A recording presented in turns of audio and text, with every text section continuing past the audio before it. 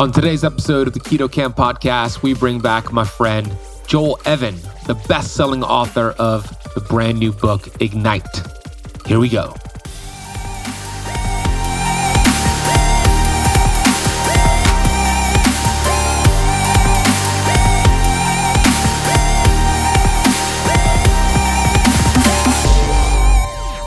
Everyone is out hustling and bustling for success, and they want all these accolades and they want all these trophies. But none of it matters if you're dead, if you're not healthy. And a healthy person has as many wishes as they want. An unhealthy person has only one, and that's to be healthy. So what are your values? That's what I would tell people. Inspect that. Look at that. See what that is and see where your priorities are. Because if they're not prioritized on health, how can you get healthy? How can you be committed to that?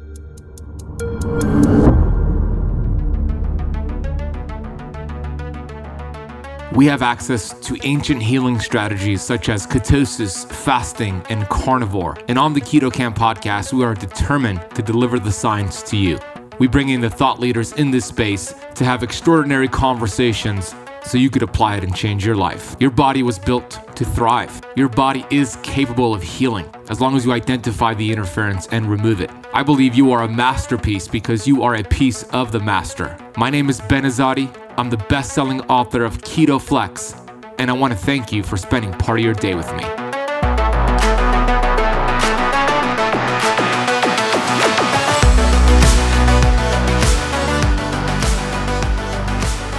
Hey, Keto Camper, Ben Azadi here, the host of the Keto Camp Podcast. Thank you so much for pressing play today.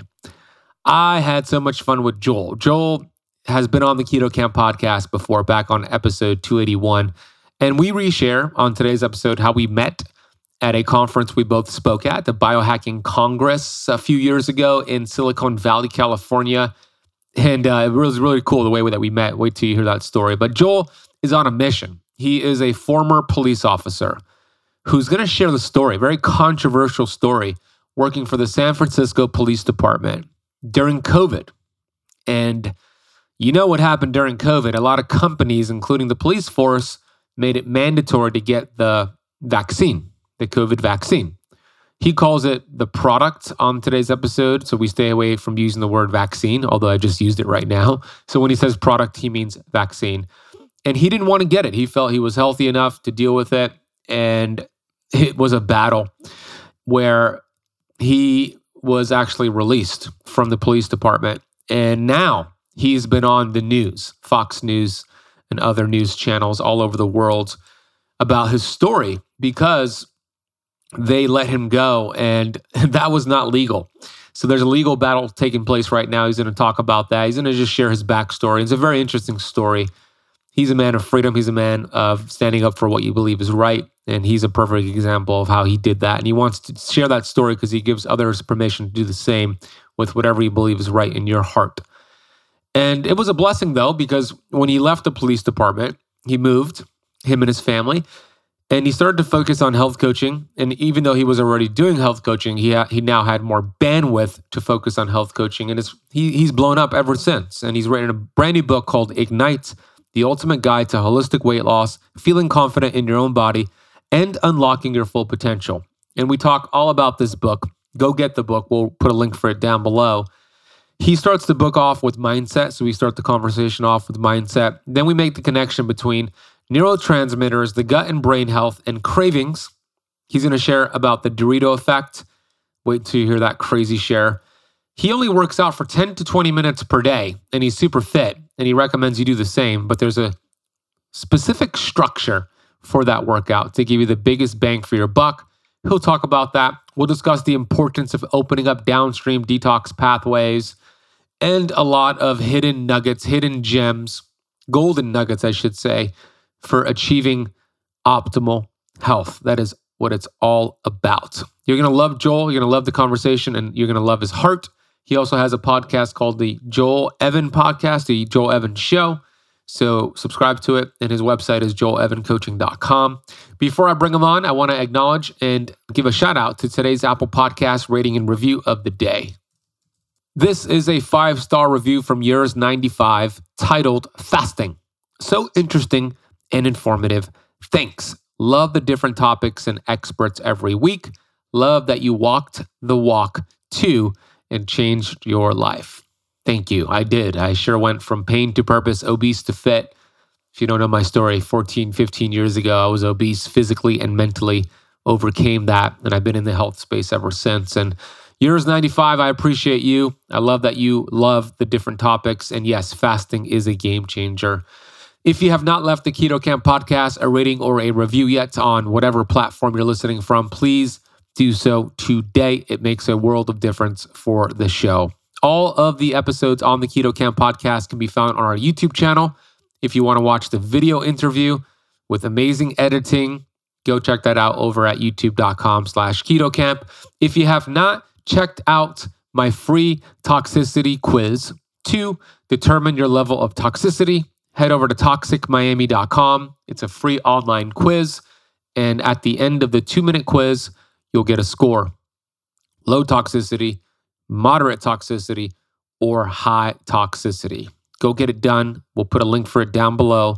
Toxins are the number one cause of cellular inflammation. And if you don't know how much of a load you're carrying, it's going to be hard to pursue that as an option to getting well. So go take the free quiz over at toxicmiami.com. Without further ado, here's my friend, Joel Evan. Joel Evan, my brother, welcome back to the show, dude. So good to be here again, man. Yeah, this is amazing. Yeah, I love you, man. We're going to have a lot of fun. Me and Joel have a friendship outside of just recording podcasts. And last podcast we did was a few years ago, actually 2 years ago, almost exactly 2 years ago, episode 281 for those who want to listen to that. And a lot has changed and transpired since then. I think it'll be cool for us to just reshare how we first met. We were both speaking at an event called the Biohacking Congress in Silicon Valley, California, right in the thick of COVID 2021. And it was a weird time. And me and Joel, we respect everybody's decision to do whatever they want to do. And with that being said, it was a weird time because the event was restricted to, I think, about 50 people total, including vendors and speakers. So it was very small. And I didn't know that, flying out there until I got there.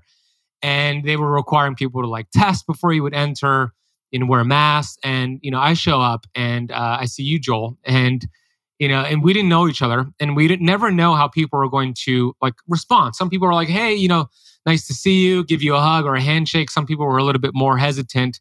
But when I saw you, Joel, I'm like, let's hug it out, my friend. And you were surprised by that, right? Because even though we had the same thought process and you were down for hugging, you were a little bit surprised by that, were you? It might have been the fact that I hadn't hugged anybody in a while other than my wife. So maybe that was, you have to remember too, you were coming from Florida. I am in, and now having looked back at it 2 years later, I really was in what I call the Mecca of fear, San Francisco. I mean, it was, and I know this because I traveled, and I'm currently talking to you in the state of Idaho, which is another freedom state. And when I went to Idaho in July of 2020, the parks and everything were open. People were living their life normal. And so coming back into San Francisco was like, whoa, we're back into the Mecca of fear. I'm like, how is it that one state over, literally a 1-hour flight, people are living in, they're not in fear, they're not scared. Why is there such a difference? And so, yeah, when we met, number one is we didn't know each other very well, other than, oh, I see you on social media. And then number two, yeah, with all this fear, weaponizing fear, I didn't know how everyone was going to react. And you and I just hit it off with that hug, and the rest is history. Yeah, it was awesome, bro. And we've had a great relationship ever since. And look, a lot has changed. And there's some things that we couldn't speak about on the previous conversation that now we are going to speak about. And let's start there, right? I heard you say recently on an interview that it's ironic because you were working for the San Francisco Police Department as a police officer. And part of that responsibility was working with drug addicts and preventing them from putting needles in their arms, right? And it's ironic because eventually you were kind of forced by the department to put a needle in your arm. And how did that whole that story transpire? Yeah. And because I respect you and love you, I'll be very careful on what I use, what language I use, because I have a podcast too. And I have I'm on YouTube as well, and the censorship is real. So I will refer to this as a product, like we were talking about. So yeah, I was a police officer for almost 15 years. I worked in Oakland, California for 6 years. If anybody knows anything about Oakland, California, it is top 5 dead or alive, one of the most dangerous cities per capita per crime. In fact, most people will say 5 years in Oakland is like a 20-year career somewhere else. Wow. And it's just based on the fact that they've always since the beginning of time of the police department, they've had low staffing. And because of that, you're going to just the volume of calls you're going to and the violence that you see over and over again. That's how they kind of figure that out. So compared to a regular city, you don't really see that much. You might go to 5 calls a day. In Oakland, you're going to 20 or 30. So that's how that compounds. So I did that for 6 years. I went to San Francisco thinking the grass would be greener.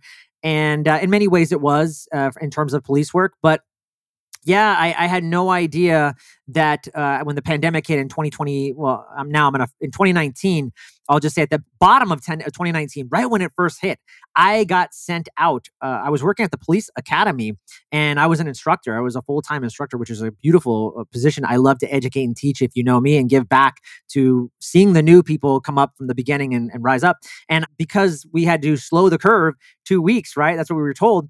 So the academy was shut down. So they had to figure out, what are we going to do with Joel and all the rest of these police officers doing nothing?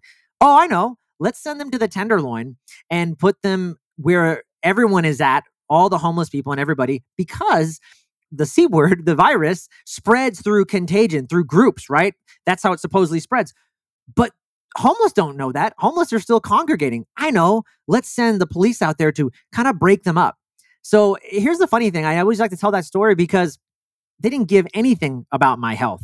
They didn't care. There was no product available. You weren't even having masks back then, guys.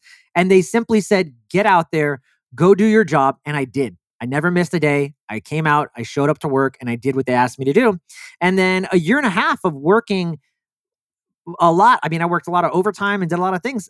I was then, after a year and a half, told that if I don't get this product, this is what they wrote when they fired me in my paperwork. They said, you are a direct threat, quote, to society because you didn't have this product, which just blew my mind because as a police officer, the last thing I'll say, as a police officer, when I have to arrest somebody, I have to have what's called a fair probability. You have to have probable cause. You have to have a fair probability that a crime has occurred. And so how do we determine a fair probability?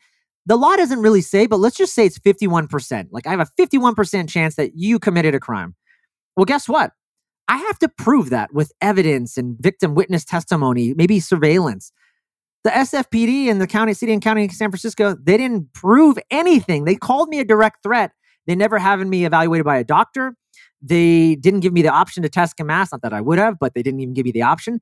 They simply said, because you don't have this product in your body, you're a direct threat to society, which is just mind-blowing to even not. And the only reason they had was, well, you didn't get the product.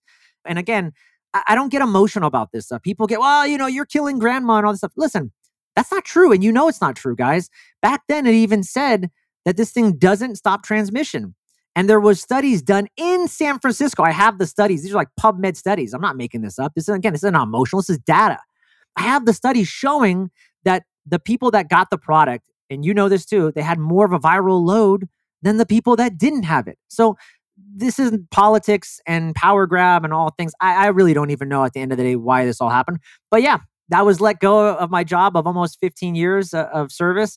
And it's always okay because you and I know this. We are both being protected and promoted by our higher power and a universal being that I don't even know about. And I'm being guided. So I'm being protected and promoted to do other things in my life. And I just embrace that. Oh, yeah. Well said.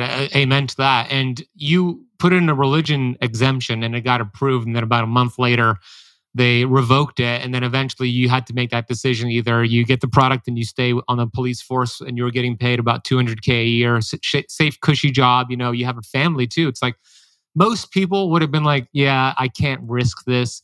I need to get that money. I need to support my family. I've been doing this for 15 years. Maybe I am a threat to my department, whatever, negative thought the average person might have had. But you decided not to go down that route. And you wear t-shirts that say faith over fear. And it's exactly what you did and what you illustrate with your day to day. And it was you along with about 70 other police officers who also made that decision, right? Yeah, and what you said is really interesting. We had about 300 people that had religious exemptions. There were 150 of us that applied and 300 total that wanted to get one.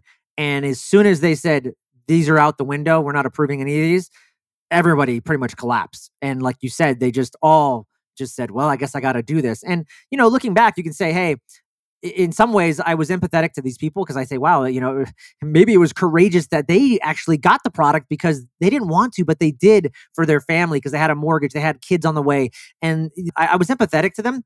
But now I'm looking back, I don't want to say I'm not empathetic because I still am, but I really wish they had reconsidered and held the line with me. And the only reason is not that it makes you better, but what I've seen historically is that fear is contagious, but so is courage. And when people that are courageous bond together, amazing things happen. And we saw it across the country. The people that banded together and said, we are not going to get this product, the government officials backed down because they knew it was a suicide mission to fire that many police. Let's just use the police as example, to fire that many officers from an organization. They were going to be in complete chaos and they knew they couldn't do that. And we saw that and I know for a fact in places like LA, which is just as liberal as San Francisco, they had 2,000 cops and they didn't do that because 2,000 of them wanted religious exemptions. And that's over 20% of their force. So that's what the power of sticking together. And that's really what I would just convey to people. Remember that because you don't, in the moment, there's a lot of fear building up and you don't know what's going to happen. But man, stick together because amazing things happen. 100%. We have people listening who probably were like pro, the product. They might still be or pro the mask. And, like me and Joel, we respect that and we honor that and we love you either way. It's like, that's the way it should be. It should be a educated decision that we make and we respect that decision. I have family members who got the product, right? I personally chose not to get it. You did too. I personally chose not to wear the mask because for me, I'm a healthy individual. I have a healthy gut microbiome. That essentially is my mask, my protective barrier. And even here in Florida, and I think I shared this with you, but here in an area that I live called Bay Harbor Islands, the first COVID case was actually in my little town here. And it got really restrictive here in August of 2020 to the point where I remember walking my dog, Ziggy, who's laying underneath me shaking because of the thunder outside. But I remember walking my dog in my neighborhood, right? Every single person was wearing a mask. And when they would see me walk, they would cross the street to get away from me. Like I'm some sort of like zombie infected. Whatever, that's their decision. It's all good. But the problem was this. Police officers, they were driving around my neighborhood looking for people not wearing a mask, me, and they would stop me. And I got stopped 20 times for walking my dog without a mask by a police officer. And every single time it was the same conversation. Hey, officer, how you doing? And I love the police force. I'm so grateful for that we're protected by them. I have a lot of respect for the police force. So I'm very respectful. And they would say, you need to wear a mask to be out here. And I would say, well, actually, I'm healthy. I'm 30, I was 36 years old at the time. I'm 36 years old. I'm healthy. I'm fine. Nothing's wrong with me. Yeah, but it's not safe. You're going to, you might harm somebody else. You might be asymptomatic. And then I would go and I'll say, I have a medical condition and I can't wear the mask. It makes the condition worse. And then they might say, okay, go on with your day. Or they might say, what's the medical condition? And I would say, well, it's actually illegal to ask somebody that. But, I have paperwork. I actually had a note from my doctor that showed it was conditioned. But anyways, I had 20 conversations. And out of those 20 conversations, I was able to go about my day and walk without a mask. I share that because if more people did that, then more people would not be living in fear. More people would have held the line, like you said, and we would have a society where we're not living in fear. Only people who choose to do that, do it, and we respect them for the better. There's a couple of interesting points there that I think we should make too, Ben. What I would say too, for the people that are wearing masks, because there's people that are currently wearing masks today, and I just wonder, based on that logic, the only thing I never ask people because I don't want to get in a fight with anybody, but I would always wonder, like, if you're wearing a mask still today, you will most likely, the logic is you will wear a mask for the rest of your life because you're afraid of that a virus will get you. And again, that's fine. As long as you're consistent with that logic, I guess that makes sense. To me, it doesn't personally. So that's why I'm not going to do that. But that's an interesting, thing. The other thing is I've just been thinking a lot about this, and I interviewed Jennifer Say on my podcast recently, and she was the former CMO, Chief Marketing Officer of Levi's, the Levi's jeans brand. And she was in line to be the first ever woman CEO of the company, but she got fired in the pandemic because she was tweeting that schools should be open. Now, she got the product, by the way, but because she tweeted regularly, because she was frustrated that her kids who went to public school were not able to go to school, but meanwhile, her colleagues were sending people to private school. And even the people, they could not understand, they could not see the hypocrisy. They're like, Jennifer, just please stop tweeting these things. But your kid's going to private school, you don't care. But it was something interesting she mentioned to me is that a lot of times there's this silent majority.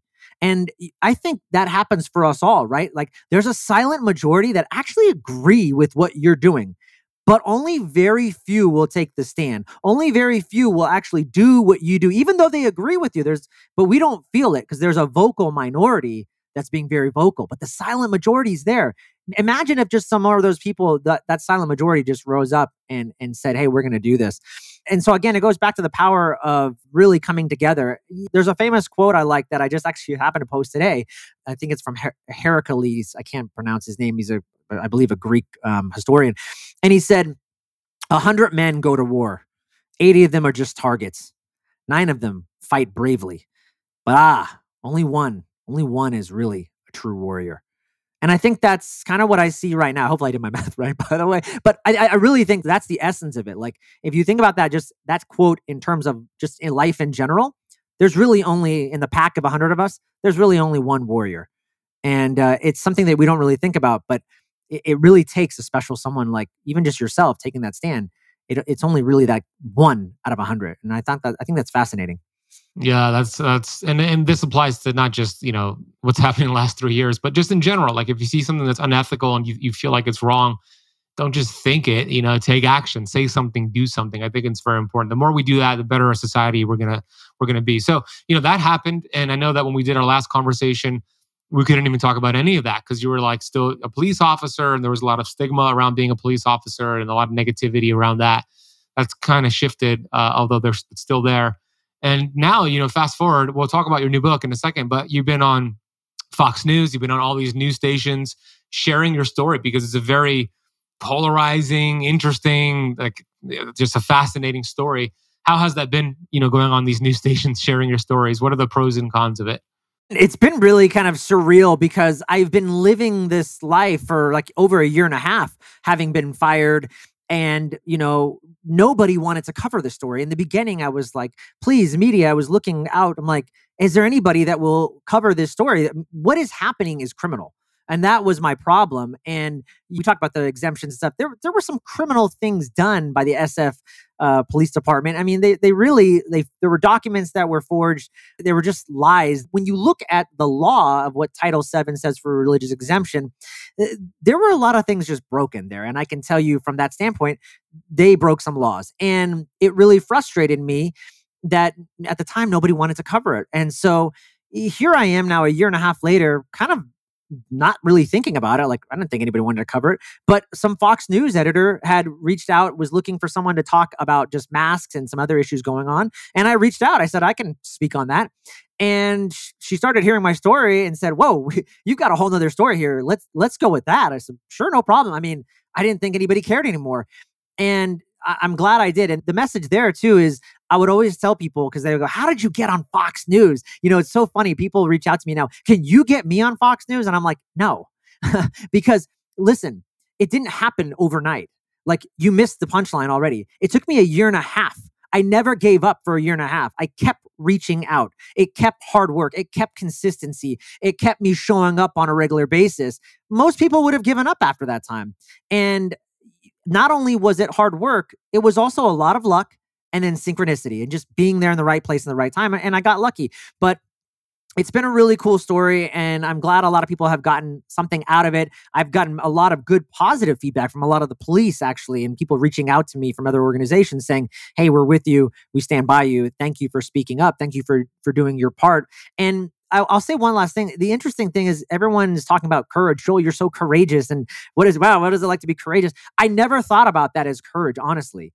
Now, retrospectively, I can say that, but I really didn't think. I just thought I was really just aligning with my truth, Ben. I was just like, I'm not going to do this. It doesn't sit right with me, because I could have easily forged a card and gone on with my regular life and made 200,000 and nothing would have changed. I could have done that. But what reminds me of this story is, and I'm reflecting back to Rosa Parks. Rosa Parks, I didn't know this about her, but I started looking at her story. And Rosa Parks, they actually, when you uncover the story, the bus driver said the day that she stood up, she's actually, I shouldn't say stood up, she stood down. She didn't get up. So sit down to stand up is what she did.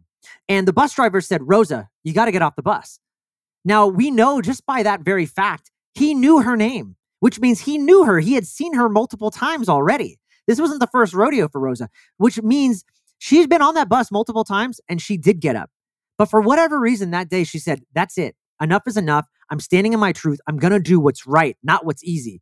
That's what leaders are not doing today. All over the world, I see that. They're not doing what's right. They're doing what's easy. She stood up that day, and guess what? One person, Rosa Parks, one person started a movement. She changed laws, and she started boycotts for a year in Alabama. I believe it was Alabama. That was a year worth of boycotts.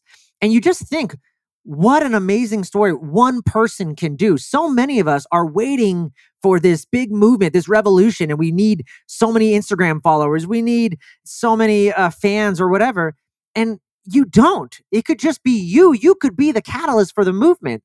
And I think so many are sitting and waiting for politicians, leaders, reverends, and other people to step up. No, you don't need to. And if you look at even Malcolm Gladwell's book, The Tipping Point, I think he says in order to start a movement, it's something like 17%. It's very, very small. And so I would just remind people, stand up to sit down. There's going to be your moment. And if you think you missed your moment, you haven't, because Rosa Parks probably missed her moment many times. And it took her one day, that courage to say, I'm aligning with my truth, and nothing vibrates faster than the truth. Well said, bro. I love that story. Rosa Parks, the warrior, in that example that you gave, the quote. Hey, when was the last time you bit into a juicy burger or a perfectly cooked steak and thought to yourself, this is the best thing I've ever tasted? If it's been a while, it's probably because most meat products are conventionally raised, which not only affects the flavor profile, but significantly diminishes the beneficial nutrients and minerals. And believe it or not, even products that are labeled as grass-fed or ethically raised, to make you think they're high quality, are often finished on grain or in factory farms, which is why I am so excited to share something with you today that will not only help you avoid the hormones, antibiotics, and pesticide residues that diminish the taste of conventionally raised meat, but could also save you nearly $1,000 over the next year on your grocery bill. And the best part? This may be the best tasting thing you've had in a long time. So what the heck am I talking about? I'm talking about Wild Pastures Meat Delivery.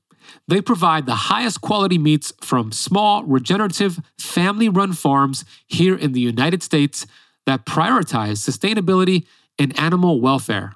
Their beef is 100% grass-fed. Their pork and poultry are pasture-raised, something you won't find anywhere in the grocery store, resulting in meats that are not only healthier for you, but also better for the environment. One of the reasons why me and my fiance Natasha loves Wild Pastures is that we can opt out of supporting harmful conventional farming practices and instead support small, family-run farms without spending a fortune. And the convenience doesn't stop there. They offer delivery straight to your door so you can enjoy delicious, high-quality meats without even leaving your house. No matter where you are in the lower 48 states, Wild Pastures has got you covered. Not only is this the most convenient way to get your meat products, but Wild Pasture meats are better for you nutritionally, and they're higher in the total nutrients, phytonutrients, antioxidants, key fatty acids, vitamins, minerals, proteins, and amino acids. And today, for keto campers, for a limited time, you can get 20% off every box plus free shipping for life and $15 off your first box. This is a crazy deal, and I hope you take advantage of it. So make the switch to Wild Pastures today and save nearly $1,000 on your grocery bill while feeling healthier and enjoying the best tasting meats of your life.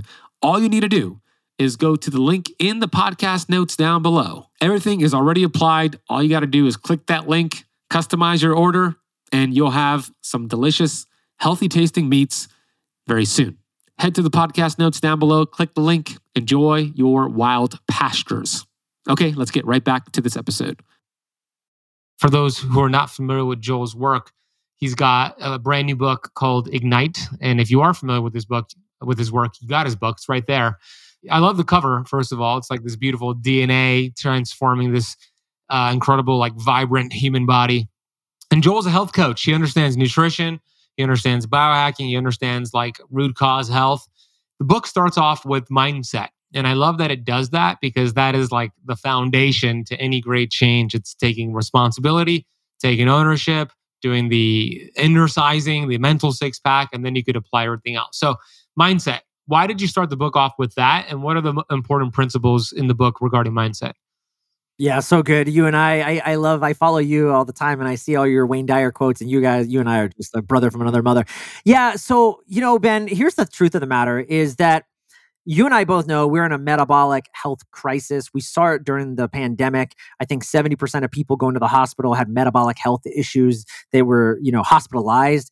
And that recent study that I put in the book, and I know you're already aware of it, only 6.8% of the Americans are deemed metabolically healthy. That's one of the latest studies, I think from June or July of 2022. So we are in a crisis. And why wouldn't I just talk about exercising more and eating less? Because I would say out of 200 calls or even more that I was on doing health consultations with people last year and the last 2 years, when I asked them what their biggest challenge or barrier was, why are they not healthy? Why are they not losing weight? All of them, for the most part, would not tell me they needed to exercise more. They would not say, oh, Joel, I need to change my diet. They would tell me, Joel, I'm not consistent and I'm not committed. And I always tell them, that's a mindset problem. That has nothing to do with eating less and working out. Like, sure, those are great things and we can talk about that, but you got to fix the mindset first. And I'm thinking, actually, speaking of Wayne Dyer, I'm thinking there's this thing where he says commonly, like, stop trying to change like the outside world or whatever. You got to change yourself, the inner you. You got to change who you are in the inside first. Once you change that, then everything else changes. And so that's what it's all about. I mean, and you and I know this. We were just talking offline about consistency and commitment. And I just see it over and over again. It's the same habits, routines, broken patterns, and limiting beliefs. That's a big one. I see every client has limiting beliefs and emotional issues, typically that is stymieing their growth. And if they can remove a lot of those blockages, they're going to succeed. They're going to do really well. One of my mentors, David Meltzer, says, like, the way he phrases it is like, you have everything you need. The world is giving you everything you need. Just get out of its way. Stop interfering with it. You're creating the interference, not the way you think of it. Like, oh, I need to do this. I need to add all these things in. No, you don't. Just remove the interference. Get out of the way of the universe actually wanting to promote you. And that's the truth, man. So that's why I start with mindset first, vision, values. It's just so important. If you're not committed, you don't understand your North Star and what you want to do in life, you don't know where you're going. You don't have a GPS. And so when things get rocky, when the boat gets rocky and the waves are moving in the thunderstorm and you get tipped over, you're going to forget that North Star. You're going to forget where you're trying to go. And if you don't know where you're trying to go, you're going to be lost at sea. I love that. North Star, right? You're talking about finding a goal that you have fallen in love with, a worthy ideal. Most people don't have a North Star, to your point, and that's why they just go wherever and they blame other people and they are not consistent and not committed. And it reminds me of a quote from Robert Heinlein. Robert Heinlein said, "In the absence of clearly defined goals, we become strangely loyal to performing daily trivia until ultimately we become enslaved by it." How accurate is that? Like daily trivia, alcohol, addictions, food, because they're not clearly defined on their goals. So, what do you think about that quote? And do you agree with it? I got chills, man, with you just saying it. Literally, I got chills just thinking about it. It's so true.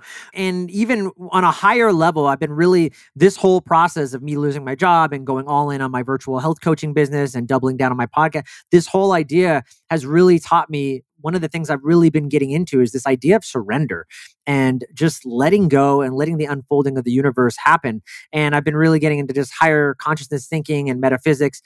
And there's this idea really that, yeah, what you just said, like we think we're this body and we attribute all these things happening to us. And this is my body and all these bad things. Joel lost his job, for example, and this is so bad and it's so terrible. No, but none of that matters. When you really step out of it, I'm a spirit. Nothing's happening to me. I'm a spirit living in this flesh and nothing's happening to my spirit. Actually, it's perfect. It's fine. Nothing can happen to it. And there's this famous Nisargadatta. You and I will just go back and forth, by the way, with quotes. But there's this Nisargadatta quote I love. He says, "In my world, nothing goes wrong." Mm. I like that world. I love that world. That's a world I want to be a part of. It's tough. I mean, believe me, I get triggered a lot, but I work on that constantly. I'm constantly working on that because I want to come back to that, what you just said. And so when you're not clear on your path, you're not clear on your goals, yeah, you will wake up over and over again. And I coach a lot of people. And so we see that a lot and over and over again. You just see people, hey, you check in with them weekly. Hey, did you do this? Did you do that? No, I didn't do it. Well, of course you didn't do it because you weren't intentional. You weren't intentional about it. And when you're not intentional, things don't happen. And I could just speak on the last thing I'll say. I'll just speak on my own personal thing. I'll get vulnerable here in a moment. But one of the things I'm working on, people might look on the outside world and go, oh, he has it all. He's just doing so well. That's not true. I'm always working on myself and trying to get better. And one of the things I'm working on is being a better dad, being a better parent. Through my experience in law enforcement, through my experience, the way I was raised, and as well as trying to be an entrepreneur. You got to hustle. There's a lot of hustle and bustle. And I know one of my biggest faults is not being present with my kids. And so I hired a parenting coach and I'm working to be a better dad. And so I'm being intentional about it is why I'm telling you, because I wasn't intentional. And that area of my life, being a good dad, was suffering. And my wife was pointing it out every day. And I said, okay, I got to do something about it because I don't see my blind spots. My wife's my biggest life coach. And so I sometimes I don't like to hear it, but when I do start to listen, I go, okay, things need to change. And so when you're not intentional, and I'm only saying that because when you're not intentional, man, things don't happen, guys. Things don't happen. That's right. Yeah, that's awesome, man. Thanks for sharing that. I love that you're doing that and you hired a parenting coach. You're right. Sometimes when you're in the picture, you can't see the frame. So your wife sees the full picture and she tells you, hey, this is here. Pick up the ball here, Joel. You're slacking here. And, you could hear that and ignore it or deny it, or you could take responsibility. And that's what it's about. When you take responsibility, then you're intentional and then you get committed and then you figure it out because all the resources and everything become available the moment that you commit. But if you're not committed, then you lack the resources or you feel like you lack the resources. But it's always there. When you commit, then the creativity follows. Then everything comes together. And you mentioned the word luck earlier. I don't really believe in luck, Joel. I think it's more law. It's like you planted so many seeds and, eventually it's just like a matter of time. There's a season for sowing, a season for reaping. Luck is a word used to kind of talk about things that are happening in your favor, but you planted so many seeds. So it's more law than it is luck. Would you agree with that? Yeah, you got me on that one. I was just trying to add some modesty to the fact that, because again, how did that happen? People, how did that happen? When, same thing, that whole phrase, being in the right place at the right time. Well, there were probably steps that led you there, right? There were probably things that got you there and got you off the couch and put you in that position. So it's definitely a law. And I'm big into those natural laws like you are. And so, I know you are. man. Yeah, for sure. So before we move on from the mindset part, because we could talk about this throughout the whole episode, right? It's so important. What is one takeaway from the book, the part about the mindset, the chapter about mindset that you could share with the audience today that they could take action on? What's one principle? You know what? There's so many, and to nail one down, I would say really what we were just talking about, right? The intentionality. What are you intentional about? Ask yourself in your life, what are you committed to? Because you probably don't even know. You really don't even know. And if you're not sure where you want to go and what you're committed to, and you don't even know what your values are. I was talking about this on a podcast a while back, values. Because again, people always tell me, I ask them, what are your top values when I first meet with clients? What are your top values? And they go, I don't know. And then they start, I'm like, oh, okay, give me some values. And then they go, okay, well, integrity, generosity. I mean, all amazing values, by the way. And I'm like, awesome. Let me ask you this. Is health one of your values? And Ben, every single time I get this, yeah, no, but it should be. They slunk their shoulders because they know and they realize, and I'm not saying maybe it's something to consider. Do you put health over your family? I don't know, because if you're not healthy, you ain't going to be there for the long run for them, right?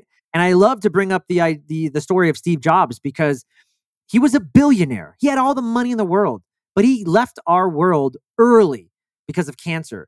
And everyone is out hustling and bustling for success, and they want all these accolades and they want all these trophies. But none of it matters if you're dead, if you're not healthy. And a healthy person has as many wishes as they want. An unhealthy person has only one, and that's to be healthy. So what are your values? That's what I would tell people. Inspect that. Look at that. See what that is and see where your priorities are. Because if they're not prioritized on health, how can you get healthy? How can you be committed to that? That's a major tip. I hope everybody listening and watching takes action on that one tip right there. Find out what your values are. And if your daily behaviors are not aligned with those values, make the switch. I know for me, when I got really clear on my values, and the Greeks call it teleology, your telos, which is like your highest value, that North Star that you mentioned. And everybody has a different highest value, right? Somebody could be a mother and their highest value is being the best mom for their children, which is a worthy thing to do, right? Somebody wants to be the best soccer coach, the best podcaster, the best author, whatever it is, but it's unique to you. But once you find it, and at least for me, I found out what it was for me. I love to teach and I love health and I love to educate myself, right? And a few other things, family, of course. But now that I know my values, I align my calendar with my highest values, meaning everything that's on my calendar gets done. And all the things on my calendar is aligned to my highest values. So I'm happier, I'm healthier, I'm producing, I'm productive, I'm doing all the things I want to do because I'm clear on my values and my calendar is aligned with that. How do you do your calendar? It's very similar? Do you align it with your highest values as well? Okay, so I don't think my calendar, that's something I am working on, but I will say this, and I tell this to everybody too, is that when they tell me I don't have enough time, I'm like, let me see your calendar. Because that is usually the biggest thing is you say you don't have enough time, but it's just you do. Again, we talk about priorities. You're just not scheduling it. You're not scheduling it in. And so if you have to wake up an hour early or you have to move things around, there's always time. And again, most people's biggest barrier to exercise is not having enough time. But what if there's some strategies that I talk about in the book that even in 10 minutes a day, you could be exercising? And I'm really living proof of it. I have 2 kids, 9 and 5. And since my son was born 9 years ago, even past that, I had to come up with strategies to stay fit. I'm 41 years old and I had to come up with strategies. If you look at my calendar, I can't go to the gym. I can't do any of these things, but I get it in, even if it's just 10, 20 minutes a day. I don't work out super heavy like some of these guys, but that also reflects the shape I'm in. I'm not a bodybuilder. I'm in good shape, but I'm not a professional elite bodybuilder, but I'm healthy. And that's the key. If you look at my biomarkers, they're all good. So going back to what you said, yeah, it is all in the schedule, my friend. I love that. Yeah, I want to talk about that because I heard you talk about that before in the book. You speak about that 10 to 20 minutes a day, but every day being really intentional, to use your word, and consistent. Like your example here, like what do you do in 10 to 20 minutes? Because you look great. You're super fit. You're not a bodybuilder, but you look super fit and healthy. So what do you do in those 10 to 20 minutes? What are some of the protocols in there? Yeah, you and I have crossed paths with a lot of these people, so I'll throw out some names and some great interviews that I've had that have educated me and books that I've read that have really schooled my level of thought. But one is Dr. John Jaquish, who's the founder of OsteoStrong and the X3 bar. A lot of biohackers know. I've had him on my podcast several times, and he talks about weightlifting being a waste of time. I had another great interview with Dr. Sam Buckner out of the University of Florida. I think it's university. He is in Florida, I can tell you that. He's an expert in hypertrophy and muscle building, and he's at the Muscle Lab in Florida. And we were talking and some of the same stuff. Many of us, and I'm including myself, when 18 years old, when I started bodybuilding, and not professionally, but just that was the style of workouts I was doing. I was going to the gym 6 days a week, 30 minutes of cardio, abs, everything that I was told to do. And I was told from the beginning of time, you have to tear the muscle. You got to tear the muscle to regrow it. And that's not true. The science actually doesn't show that. The science shows that you need to create a stimulus in enough to create a deficit so that the brain sees that there is a deficit. Oh, snap. If I'm doing curls, I'll just use curls as an example because you can see it if you're watching on video. But if I'm doing curls and I'm doing either tons of reps or whatever I'm doing, maybe it's just a heavy load, I am triggering that stimulus from the brain and the body that there's a deficit and we need to create more nutrients. We need to create more muscle because if this human body wants to continue to thrive like this, it's not going to. We need to get stronger and create more muscle. So it's not tearing the muscle. It's creating the stimulus the body needs to recognize that it needs to build muscle. And how do you do that? Well, you could do it like Dr. John Jaquish does, which is just one all-out set. And he does that one exercise, one all-out set, and then he rotates through exercises. And then every 48 hours, he goes back to that same lift. You could do that. And I'm talking to Dr. Sam Buckner. He said, yeah, I think one set is efficient. However, he goes, I would recommend that your clients do 2 all-out sets. So, go ahead. So when you talk about, I want to clarify because some people was like wondering, what is a set? So for example, like let's say it's a set of curls. Let's say you do a maximum set of like as many curls as you can. So let's say you get to 33, then you're done with that, is what you're saying. And then you move on to a different body part, but you max it out, is what you're saying. Correct. Yeah. Okay. Thanks for clarifying. Yeah, that's exactly what you would do. And then by doing that, and I've done this over the last 9 years, this style of working out, by doing that, because I'm actually not sore, within 48 hours, I can hit the same muscle group again and not feel sore, and I'm not damaging anything. A lot of us feel that lactic acid of some sort, and we feel like we need that extra time to recover. Some of that soreness can be okay, but because I'm not sore, I'm able to hit the same body parts over and over again multiple times in a week. And Sam Buckner was on, and his research shows the same. He shows the same. The only difference, like he added the caveat is, hey, Joel, I might have people do 2 sets instead of just 1 all out, just to make sure that we did create that deficit. And having done that kind of style of working out, I can agree with Sam, and I'll tell you why. Because it's really, really hard, I found, to go to all-out failure every single time you show up to work out. It's actually hard mentally because your brain you just trick yourself. You're like, I got to 30, like I'm tired. That's good enough. And so I understand for people that could be kind of challenging. And we're all also kind of brainwashed to the 3 sets of 10. So when you get past 10 reps, you're kind of mentally like, all right, I think I did enough. Do I have to really keep doing more? So, I would definitely say probably for most people 2 sets. But, again, that style of training is really effective and time efficient. So how do you not have time in between podcasts or breaks to just go out and knock out a minute of as many push-ups as you can or whatever? We all have that time. Yeah, we do. So Dr. John, he does 3 different exercises, 3 different sets of 3 different movements, so 3 different body parts. Is that what he does? Yeah. So his protocol is this. They make it really simple because I know you know all this stuff too, being a former CrossFit gym owner and just into health and fitness. He does a push day and a pull day. Like, for example, on a push day, he would do squats, push press, bench press, and then tricep press down. Okay, so he'll do all pressing movements, and then the next day he'll do all pulling movements: deadlift, bend over rows, calf raises, bicep curls. Right, so he'll do things a pulling day. And then just keep rotating the system. So push, pull, push, pull, push, pull. Have 1 day off on Sunday. Interesting. So with that sort of structure, it doesn't really matter if you have a lot of weights, because if you're going to go to failure, you could go like to failure with like body weight squats, right? Whether you're doing weighted squats and you get to failure at like 32 reps, or you do body weight, you get to failure at like 97. It's the same effect is what you're saying. It's the same effect. And matter of fact, Sam Buckner in his work, this is pretty crazy for people to think. He did an experiment doing a no load training to see if they could create the same deficit or the same effect. Could we build muscle without any load? Meaning, how do we do this? Flexing your bicep and just contracting it as hard as you can. And I can't remember how long they held that contraction for, but the studies showed that muscle grew just by doing this no-load training. So yeah, it's absolutely possible. Now, of course, we know you're probably going to get to a plateau doing that, but the point of the matter is it is possible. That's fascinating. Which is why, Ben, also like things like BFR training, right? It's actually the same mechanism, just differently. Everybody knows about blood flow restriction training. A lot of your listeners know it's the same kind of mechanism. You're creating a deficit sooner by restricting the blood flow, the venous blood flow, the return flow back into the body. So the brain is freaking out. We're not getting any more blood. I know. Let's shoot more nutrients in there, more blood, and try to get blood into that muscle. And so when you take the cuff off, boom, it just unloads. So there's different mechanism, but similar effects.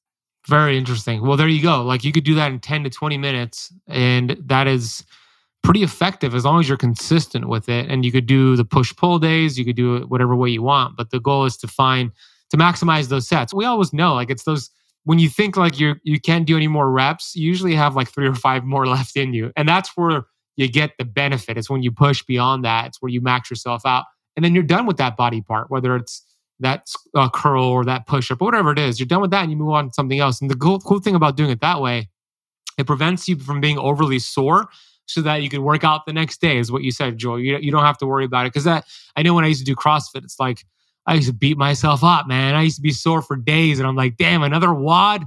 All right, just gonna mentally tough this out, and like, it was. I love CrossFit. I used to do it too, and it was fun. But yeah, I mean, some of the WODs are just insane. It's insane. Yeah. I was doing that with like strict keto in the beginning. Strict keto, and a lot of fasting. Like I was burning myself out, right? So I got smart about it eventually. And nothing against CrossFit. It's just, you don't do it every single day. Hey, Keto Camper, what if there was an easy way to help detoxify your body, ease stress, unwind, and hey, even burn more calories? What I'm talking about is sauna usage. Now, there's a lot of studies that show the benefits of using a sauna, and it could be kind of complicated because they're expensive, and typically you have to go to a facility to use a sauna. What I love about my sauna is that it's a blanket that I use at the comfort of my own home. I use the one from Bond Charge, and sauna blankets work by raising your heart rate to that of physical exercise, so you burn calories while you're relaxing. And you could burn up to 600 calories in one session. Sweating also helps flush out toxins like heavy metals from your body, and elevating your heart rate while relaxing releases endorphins, which can leave you feeling euphoric. I feel like I just got a 60-minute massage when I get out of this thing. It works by using infrared light, which heats the body directly rather than the air around you like a traditional sauna. This means you get the same benefits at a lower heat. You also don't need to have your head in the heat like a traditional sauna. It's very easy to use. You can enjoy a session of 30 to 45 minutes while relaxing, reading, watching TV, or meditating. It's easy to clean. It's low EMF, especially compared to other brands out there. Simple and easy to get set up. And even more important, you, Keto Camper, are offered a nice coupon code for Bond Charge's products, including their infrared sauna blanket. So head over to bondcharge.com/KetoCamp and use the coupon code KetoCamp at checkout to get 15% off your order. We'll drop that link down below along with the coupon code in the podcast notes. Okay, let's get right back to this episode. Your book also has a section about sugar cravings and the relationship with neurotransmitters. Talk about that. What are some strategies and why does that happen? Interesting. I had the blessing of interviewing a couple people. Mark Schatzker wrote this book called End of Craving, which is a great book. All your listeners should just go out and read it. It's a fun book. He also wrote The Dorito Effect, which kind of ties in to both these ideas. The Dorito Effect really goes into the idea that we are being bamboozled by big food and that they are using, the Dorito Effect, the reason he calls it that is because in order to create a Dorito, they had to use all these different chemicals. And when he originally came up, I think the makers created the Dorito, it was too plain. And they were like, no, this will never sell. And they actually shelved it. But then later they modified some things and it tasted like a taco. It had taco flavoring, right? This is like the first time ever they were able to combine all these things and create this taco flavoring. And they said, ooh, this is a seller. So that first book of his talks all about essentially how the chemicals and how they have these flavoring experts and they use the flavor to trick our brains into eating. And now we have this obesity crisis. So that's the first book. And then the second book, he talks about cravings specifically, it kind of takes off where the Dorito Effect left off, which is really, really cool. The other person I got to interview was Dr. Anna Lemke, who talks about dopamine a lot. And these both tie hand in hand. So here's the interesting thing. When we have cravings, it's being stimulated through the dopamine pathway. Most people think of dopamine as the reward pathway and, oh yeah, I really want something. And part of that's true, but really dopamine is this motivation. It's this get up and go. And what happens with people with cravings is the dopamine pathway is just being triggered. And it's like, come on. I really want, let's say a piece of chocolate. I really want this piece of chocolate. I gotta have it. And one of the people that he interviewed for the book found out, and these were some studies done in Germany. And I'll use the example they gave because it's a really good one. The woman was addicted to jelly beans. So she was like, I gotta have jelly beans. I gotta have these jelly beans. And so the researcher said, well, I want to try something with you. I want you to take this piece of a chocolate praline and I want you to just sit with it and put it in your mouth. And I want it to just melt in your mouth for like 5 minutes. I want you to almost think like your body heat is just melting the chocolate. So just really sit with it. Now, here's the interesting thing. She wasn't activating the dopamine pathway, believe it or not, maybe partially. She was actually activating the opioid pathway. It's a different pathway. Dopamine's wanting, opioid is liking. They're two separate pathways. So dopamine is you going for the craving. Like, I gotta have this craving. I'll do anything to get it. Once you get it, different pathway activates. This is the opioid path. This is the liking pathway. I'm eating the food right now. I'm enjoying it. All these senses are coming. So what she found, though, is if you can shower the body with this liking pathway, a different pathway, the opioid pathway. It can blunt the dopamine pathway. So the person found out after she sat with this piece of chocolate praline for 5 minutes, I don't really feel like having a jelly bean anymore. I'm actually good. And so it's such a fascinating, and then she's done it now multiple times, and she's done it with chips and other things too. And it's just really a neat idea. Is like, wow, what if I could just sit and you know, you and I are big on mindfulness and presence. It also brings me back to presence, like that mindfulness of eating. And sometimes we're just so on the go and like, I gotta have this, I'm gonna eat this, and then you eat it, and then you're already full, but you're eating other things you don't even realize, right? And all your listeners can try this. Like, sit with it. I don't know what their cravings would be, but I love this brand called Askinosie, which is a really high end, not high end, like I mean, it's relatively, I don't know if it's expensive or not, but it's a high end in terms of their quality is very good, is what I'm referring to. Single estate, organic. They're really big about feeding the farmers and that kind of stuff. Regenerative agriculture, and Askinosie. And so they have these really nice itty bitty chocolate bars that I love. And so a lot of times I'll have one just after dinner. It's a small bar, so it's just perfect. It fits. I mean, I never overindulge. I never have multiple. I just have one. And it's a nice way your listeners could experiment with. Like, let me just have this piece of chocolate. And I've experimented with that too. And really, over and over again, that dopamine pathway subsides. That's interesting. I'm looking up this Askinosie. I've never heard of it, but I'm putting it as a thing to Yeah. get. That is interesting. You know, opioid. It's hard to say that word for some reason. Opioid. Am I saying it right? Yeah, I think Dr. John Zen Mist got you slurring words there. Damn it, Dr. John, the wrong.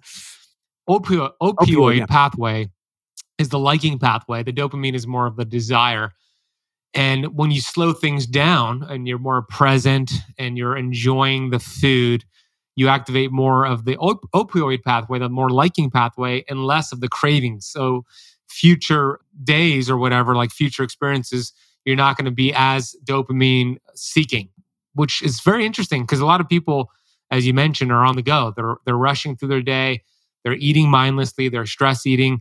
And that's why they're getting this dopamine hit. And they just want more and more and more. But when you slow things down, maybe practice some vitamin G, some gratitude, and be present, you're able to actually overcome that. Yeah, and I mean, this researcher doesn't talk about presence, but I'm adding that into it because I think it's just so interesting. When you are mindful, you do slow things down. Now, all your listeners need to do is activate that liking pathway, but you got to shower the body with it. The way she did that was by really just like melting the chocolate over and over, like swirling it in her mouth for 5 minutes, not just throwing chocolate down your mouth. Because if you do that, you're just going to have another one. But I think by doing that too, you are bringing presence back into your mouth. You are slowing things down. So it's very powerful. That was the connection. It's powerful either way. Do it. It's powerful. Yeah. So I would imagine that's probably hard to keep a chocolate praline in your mouth for 5 minutes without swallowing it. Yeah. Interesting. So End of Cravings and Dorito Effect, go check out those books if you're interested in more on this topic. I mean, go get Ignite. Ignite has a chapter about that first and foremost. You also talk about the importance of detox, which is something I talk about a lot. You probably get similar comments on social media when you talk about detox. Oh, why do I need to do that? I have a liver for that. Yeah, that is true. But how congested is your liver? Like, your detox pathways need to be open to function. And we live in the most toxic world than ever before. I mean, what's happening in New York City right now? Do you see what's happening in New York with the smoke coming over, the pollution from Canada? It's like, those people really need to focus on detox after that smoke is cleared. So why did you include this as a chapter in your book about detox and opening up downstream detox pathways? Man, I've seen so much great success when people detox, and detox gets a bad word and a bad rap too. And listen, I know there's some really smart guys out there like BioLane Norton who will poo-poo on this idea, and that's fine. And I understand where he comes from. He's a very smart guy, but listen, I'm all about results. And if it doesn't work, then I'm not going to tell people about it. And I see good results from this because, and I mentioned in my book, in the EPA, if you go to the Environmental Protection Agency's website, it'll actually tell you, they tell you this, guys, in flat out, you're being bombarded by 86,000 man-made toxins every year. That number's increased because I think in 2012, when I looked at it, it was 77,000. So it's just going up and up and up. The parabens, the plastics, all of that. Dr. Shauna Swan talks about a countdown in her book. She talks about the bombardment of why men are infertile. They need TRT in their 30s, and why women are infertile and on IVF therapy. all these plastics and chemicals and all of this. And like you mentioned, yes, the liver does filter these things out, but at some point your liver is bombarded and it can't keep up. So what does it do? I know you talk about this. What does it do? The liver is like, listen, I'm being overloaded. I don't know what to do with this. I'm just going to take these toxins and I'm going to shuttle them into your fat cells because believe it or not, I'm actually a pretty smart body. And I know I can't put these toxins in your heart and I can't put them in your brain because you're going to die. So I'll throw them in your fat cells. And at some point we'll figure out what to deal with this, hopefully. And so what happens is that's what you have. You have this toxic water weight. I think a lot of people are not living in this world of they need to exercise more and eat less. They're not suffering from that. They really are suffering from this toxic water weight and this inflammation. I have a lot of people that are inflamed. They're 300 pounds and they're like my height, 5'7". They shouldn't be that way. And if I ask this person to go do CrossFit, they can't even walk for 30 minutes. So we've got to bring down the inflammation. And one of the most successful things I've seen is by opening those drainage and liver pathways, those detox pathways, we start to open that up and they can drain properly and their liver's working better because it's being supported. Then it can start removing those toxins from those fat cells. And if you just work out really hard and fast and do all these things, you know this, a lot of those toxins they'll get released from the fat cells, go into the bloodstream, and your clients are going to have a Herxheimer reaction, which is essentially they're just going to have a reaction from the toxins. They're going to feel like crap from the toxins going in the bloodstream. So one of the ways we can do that is just by supporting the liver with some of these phase 1, phase 2 detox pathways that the liver, it has the body is genius and knows how to do this, but it just needs a little support. And then the last thing I want to say is, and I mentioned this at the top of this, is that detox gets a bad rap because a lot of people are like, yeah, I've done that before. No, you haven't. I promise you haven't. You've done detox teas that don't work. I mean, they help, but they're not stimulating phase 2 detox of the liver, guys. They're not removing these fat soluble toxins from your body. That's a different step. So you're doing detox teas and you're doing green juices. Those are all great and beautiful, but they're not a detox. That's a juice cleanse. That's a different word. It's not a detox. So people have to kind of shift their mind. Oh, okay. It's a shift of the words because of what our culture has talked about detoxes. So people just need to understand that. And again, when you remove the toxic water weight, when you improve drainage, amazing things happen. Can I tell you a quick story too? Just real quick. Yeah. Had a client who saw me on a recent podcast that I was on, and he came to me and he actually was, by the way, he was hurt from the product. And I said, man, I'll coach you for free. I just want to help you, man. And he had a little bit of toxic, like I could tell the belly flab in the center, right? A little of that toxic flab. And he said, I gained it from, being locked down, all this stuff. I said, okay, no problem. Here's another interesting thing though he told me. I want to tell your listeners. I said, how's your sleep? He said, Joel, I wake up every night between 1 and 3. I said, interesting. For those of you that are listening that don't know, 1 and 3 is that's a key time if you're waking up at that time, because that typically, especially with Eastern medicine, that means you've got some liver, gallbladder, kidney, something to do with those drainage systems. I said, interesting. I said, let's do a quick 7-day detox and let's help you improve. He does the detox. He loses like 6 pounds. Then once it settles, he gains like 2 pounds. So like a total of 4 pounds. Feels great. Energy's through the roof. Lost a little bit of flab. He didn't have a lot to lose. Just wanted to lose that flab. And he tells me, I didn't even ask him. He goes, I'm sleeping through the night, Joel. I don't wake up anymore. That was so simple. It was a 7-day detox. That's it. I love hearing stories like that. I mean, that's what I'm talking about. I'm about results, man. If it wasn't working, I wouldn't tell people to do it. This isn't about weight loss. You and I know this. We preach this from our hearts. We love this. This isn't about weight loss. This is about getting you healthy. And when you're healthy, a healthy body can't be overweight. That's right. Yeah, amen to that. Yeah, it's such an important topic because we live in a toxic world. We really do. The most toxic world than ever before, and it's not getting better. It's getting worse. And the innate intelligence, like you said, it's going to put those toxins into your fat cells because the solution to pollution is dilution. It'll dilute them.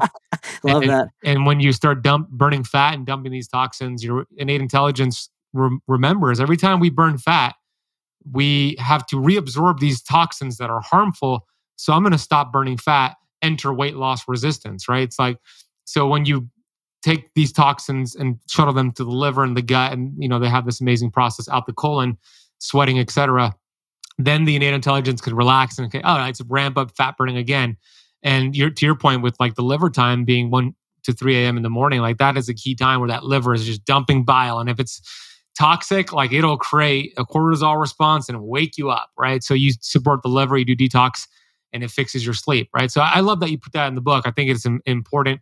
Call it whatever you want to call it. I know you said this before. Call it like woo-woo. Call it BS. But if it works, who cares what you want to call it, because it works. That's the bottom line.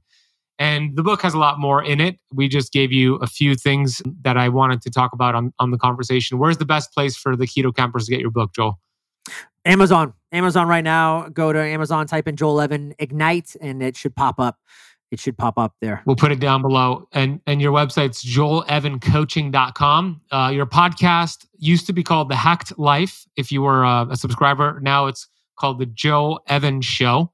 And you have over 200 episodes. I saw. Congrats, man. I remember when you first 20 or first 30 or whatever it was.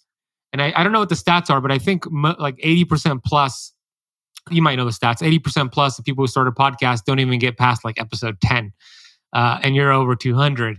Commitment, right? Big difference between being interested in having a podcast and being committed. So I acknowledge you for that, dude. Anywhere else you want them to go check you out? No, you can. Those are two great places to find me. Connect with me on Instagram, Joel Evan Coaching on Instagram, as long as I'm there until they ban me. But you never know how long that'll last. But I am there, and it's really me. And if you come out, reach out to me. I love to help people, and we can connect there too. Yeah, for sure. Instagram has been throttling me since January. Yeah. And so on that note, I would say go there and connect with me, but get on my email list. It's something I've ignored for a while, but I know it's really important. And that'll be the last place that I can at least connect with people and get them information. So subscribe to the email list, and that'll be a good way for me to reach out to you. Yeah. And you can get on that on his website, joelevancoaching.com. We'll put it in the notes. Final question. Vitamin G. You are a big believer in this supplement. I see you take it every day. I saw your Instagram story today about it. Thank you for that. And you have, you gave me a t-shirt that says gratitude, and I wear it all the time, by the way. Thank you for the shirt. So you live the life of vitamin G, gratitude. So let me ask you right now, what are you grateful for, Joel? I change it every day. And so good. Yeah, obviously. So, when I'll just share, because I'm always looking for new things, because my brain is always, all of our brains are haywired to look for what's not good. And so, just the other day, I was like, what's good in my life? I've got a lot of things I'm working on. And so I'm struggling with some stuff. And I was like, man, I'm just so grateful that I've connected with this person who's helping with this press release and getting my name out there. So that was just an entry that I put yesterday. But, for today, really, I'm just grateful for human connection. I'm grateful for you, and that you and I get to jam out, and then I get to call you a friend, because there's so many things that you have helped me with in very small ways. It might look on the outside very small, like, oh, he just did that, big deal. You have no idea how much that means to me. So I'm really just truly, from my bottom of my heart, grateful for you, brother.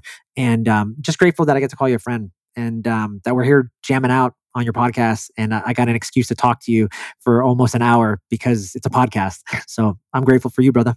Thank you, bro. I'm also grateful for you. I remember how supportive you were when my book came out, Keto Flex, a couple years ago. I don't forget, you were posting videos on like TikTok, holding the book. I remember you were on like a little car with the music playing, and I didn't forget. Yeah. So I'm grateful for all the support you gave me, and I love what you're doing.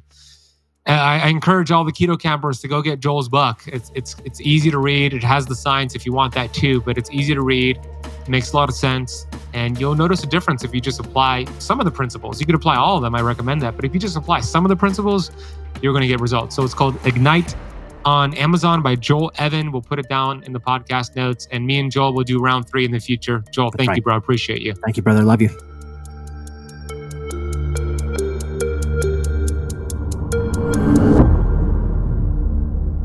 I hope you enjoyed that conversation with Joel. You can learn more about him over at joelevancoaching.com. His book is called Ignite. We'll put a link for it down below in the podcast notes. Go get it. Go read it. You're going to love the book. It's written really well. His podcast is called The Joel Evan Show. Go subscribe to it. If you want to watch the video format of today's interview and all interviews, that's on our YouTube channel, youtube.com/keto camp. Please consider leaving the show a rating and review. Go take my free toxicity quiz over at toxicmiami.com. And lastly, if you found this episode valuable and you believe somebody in your life would find it valuable, share the episode with a friend, copy and paste it into a text message. Let's spread the word. Have an incredible day. I'll see you on the next episode.